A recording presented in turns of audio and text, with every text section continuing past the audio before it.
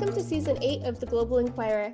The Global Inquirer is an undergraduate research podcast based in the University of Virginia.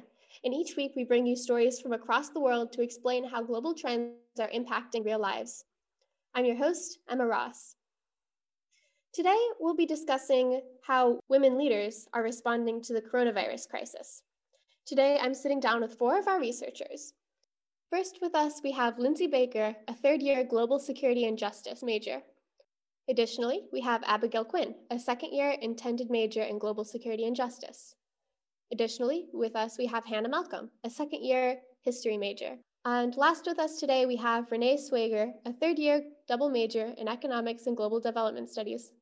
So I'm really excited to have a conversation about female leadership with 4 female leaders of our own on the podcast here. I think firstly, it might be interesting to explain to our listeners a little bit about what attracted us to this topic other than the fact that it's something relevant to ourselves. But I think also that you guys will help us explain today how it's relevant to women across the US and across the world. Caught our eyes, especially during quarantine. I think on Instagram, there was definitely a big theme of sharing infographics about whatever our hearts desired. And one that I found really interesting that I saw a few people post was about women leaders and how they handled the coronavirus pandemic. Obviously, we were in the thick of it, we still are, and it was really interesting to see how countries that were led by female leaders were doing significantly better than countries like the US or the UK, which all have male leaders. And when we started to do our research, one of the countries that definitely jumped out at us was New Zealand. So New Zealand is a country with about 4.9 million people. But as of October 16th, they only had 4 active COVID cases. So that's pretty remarkable, especially when you compare it to a country with a similar population like Ireland, where there were 1,186 cases. You know, we see a lot of people in New Zealand starting to go back to concerts and back to work. And right now in the United States, if somebody were to do that, we would think they were crazy and it would not make any sense.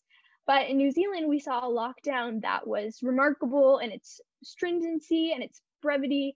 And as the daily number of cases dropped below 10, obviously New Zealand is an island, but I mean, to be able to control such a virus in that way was incredible. They shut down to foreign visitors on March 19th. And on March 23rd of 2020, they implemented nationwide lockdowns. How did the female Prime Minister, Jacinda Ardern, contribute to that state of almost COVID freedom? In particular with COVID and all that, I think she's done a great job of what she's been faced with. We feel secure in this country.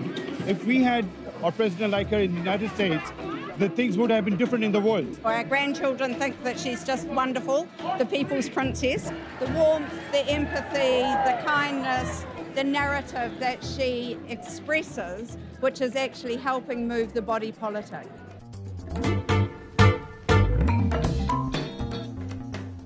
Not only in the pandemic, but she's been very responsive in other crises, such as their instances of gun violence, and she was very active in taking a stand against that. She really took charge and prioritized the virus, and it was pretty astounding to see everything that she was able to do as a female leader. She even gave birth while in office, which was pretty incredible. So a lot of the things that she's been able to do, we were interested to see if that had anything to do with her gender identity and how she's been treated as a woman within her society.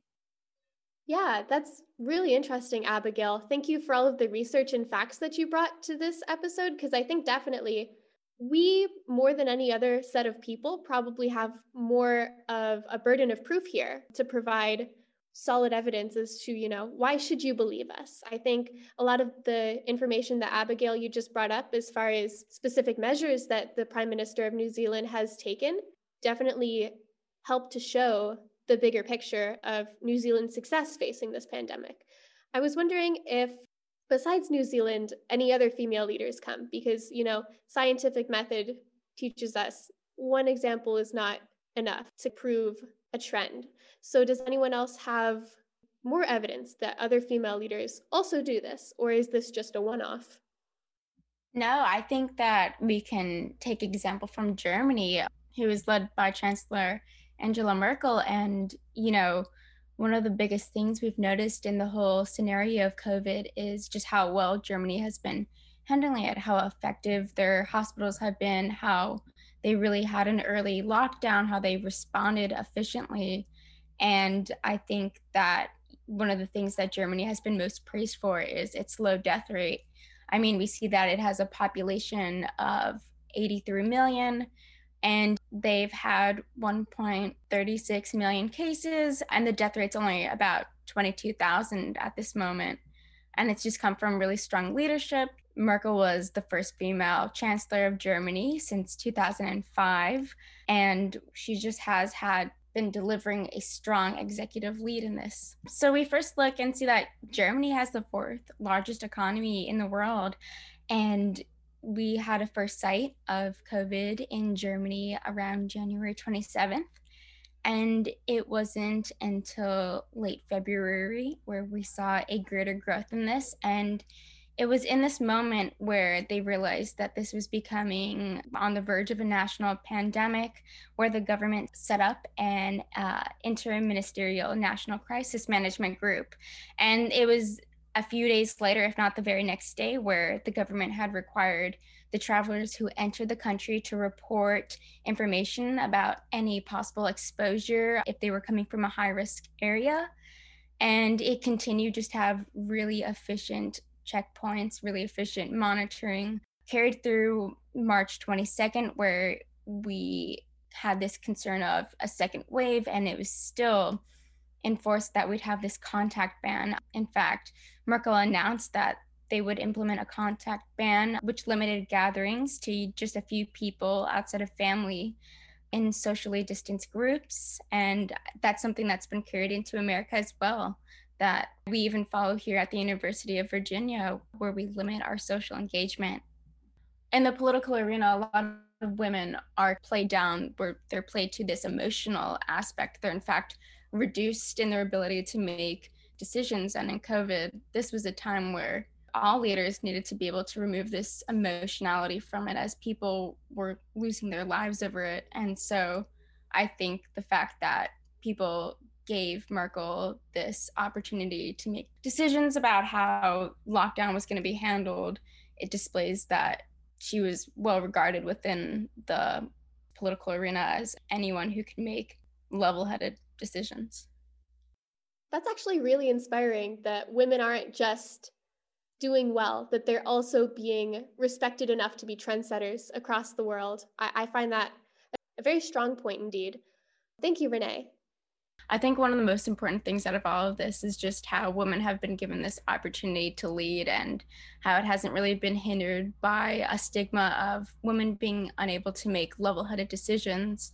And I think on a similar note to this discussion of female leadership styles, Lindsay has a really great quote from her interview that we got to conduct. Lindsay, if you'd like to take it away on that.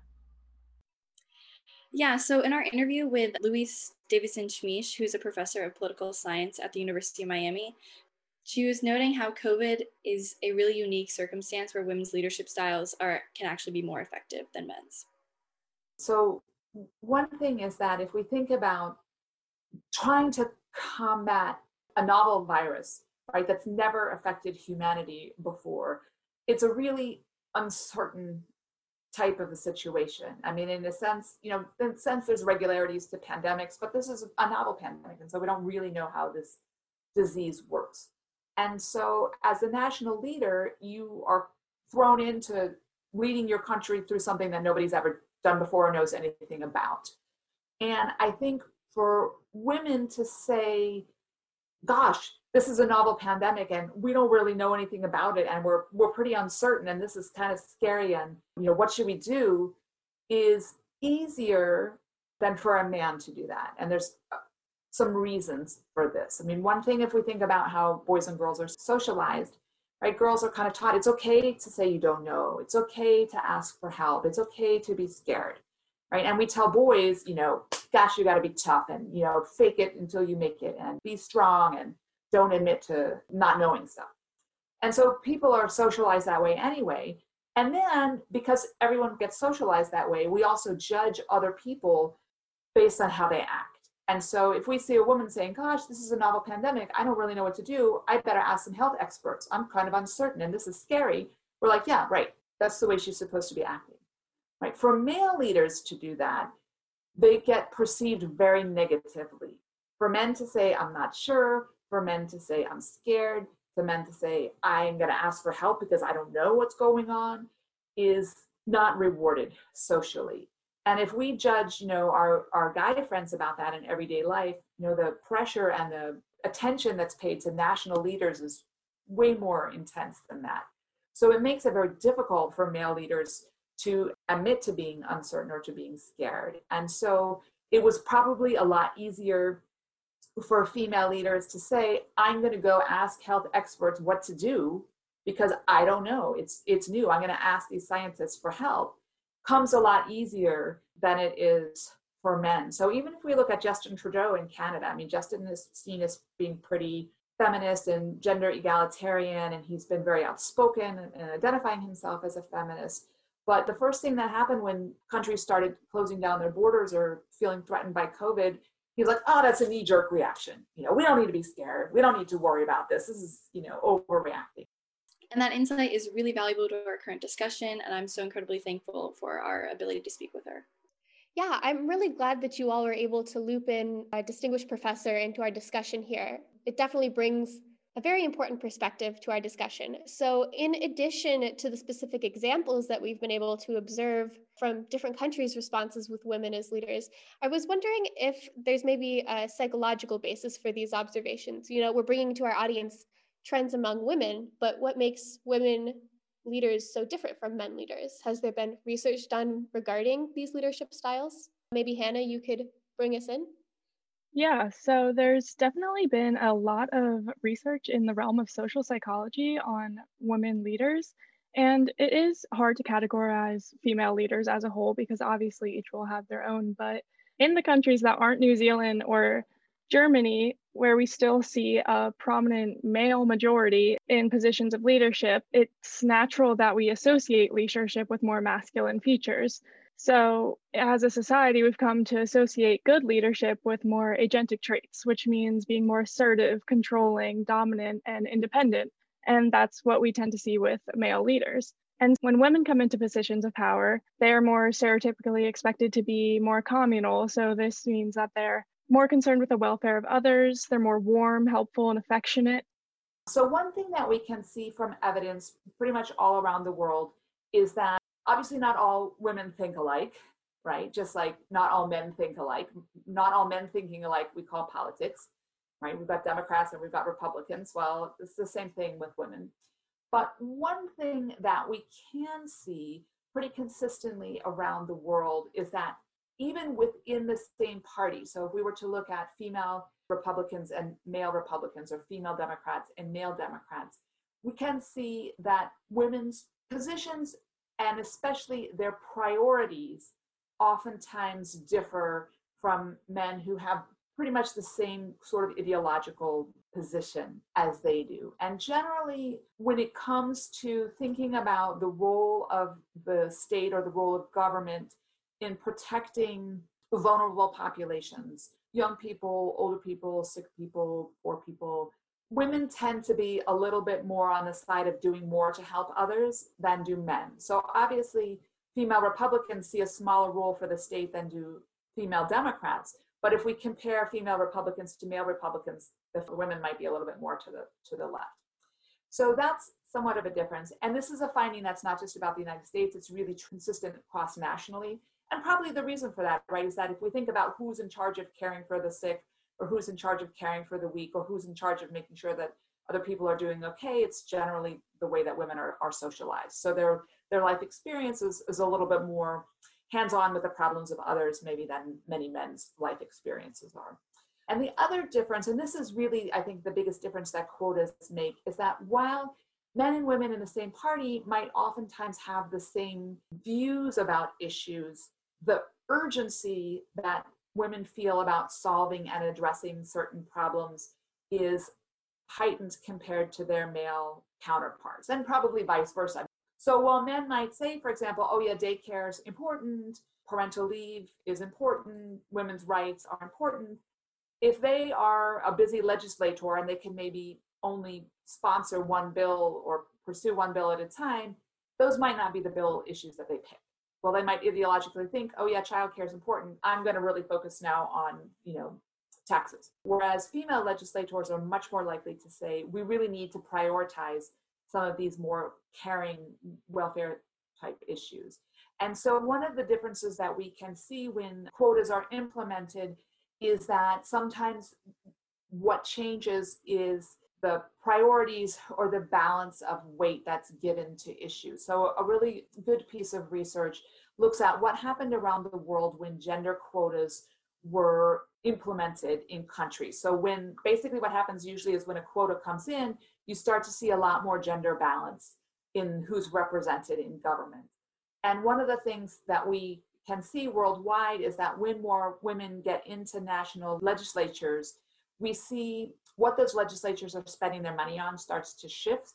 So we see a move away from, for example, military spending and toward healthcare spending. So the more women in government, the more government spend on health. The more men in government, the more likely they are to spend on weapons. So one of the big differences when we get quotas is that we tend to get a little bit more priority on more health and welfare issues. Because women are perceived to be more communal, they are often thought to be better at managing crises. So particularly ones that involve interpersonal conflicts. And this becomes an issue because there's a stereotype surrounding the idea that there are more opportunities for women leaders during more crises, more economic crisis. But this isn't exactly true. For example, research from the Cambridge Press examined 68 countries over 30 years and concluded that economic crises reduced women's presence in parliament. And what actually happens is a ton of pressure is put on women because they are better at handling these crises. And so then they're set up to fail because obviously not every crisis is going to be easy to solve or have a perfect solution. So when women are put in charge of the large crisis, there's more risk of failure. And so we see them being pushed out of office faster than men. This kind of makes it impossible for women leaders to succeed because when they're supposed to act in a masculine way with agentic and forceful ways, they're condemned for not acting like a woman should. But then when they're acting in more communal ways, they are not being powerful enough in their positions. And I think we can see a good example of the communal versus agentic traits when we look at the pandemic. For example, Prime Minister Jacinda Ardern, when she got in front of New Zealand and said that the Tooth Fairy and Easter Bunny are essential workers, we definitely applauded her and she got a large global response for that. And I think her appealing to the empathy and compassion within the nation and the world was respected in this moment, like we were talking about earlier, when women leaders are able to use these more compassionate traits that are usually frowned upon by other male leaders. Because as we were talking about with our interview with Professor Davidson-Schmich, if somebody such as Boris Johnson or Donald Trump were to get in front of the nation and call the Tooth Fairy an essential worker, we might laugh in his face because we don't expect it from him. Yes, I definitely think that you all have brought a very interesting range to this crisis. I mean, from Abigail talking earlier about the New Zealand Prime Minister being more forceful with COVID restrictions, and that being one aspect of female leadership, but also Hannah just brought in the aspect of female leadership that relates a lot more to women being able to pay more attention to healthcare issues or issues of empathy. So I think this range is very important. But also a lot of this, we've been talking about how female leadership relates to the coronavirus. So this is a great opportunity for us to zoom out and talk about female leadership outside of a crisis and in a more everyday setting. So drawing from the lessons that Hannah just taught us and the different versions of leadership that kind of women and men tend to employ, it's really interesting to examine how do we employ these things in our everyday lives and how do we view women leaders, whether it be our teachers, our professors, our doctors, and how does that impact us?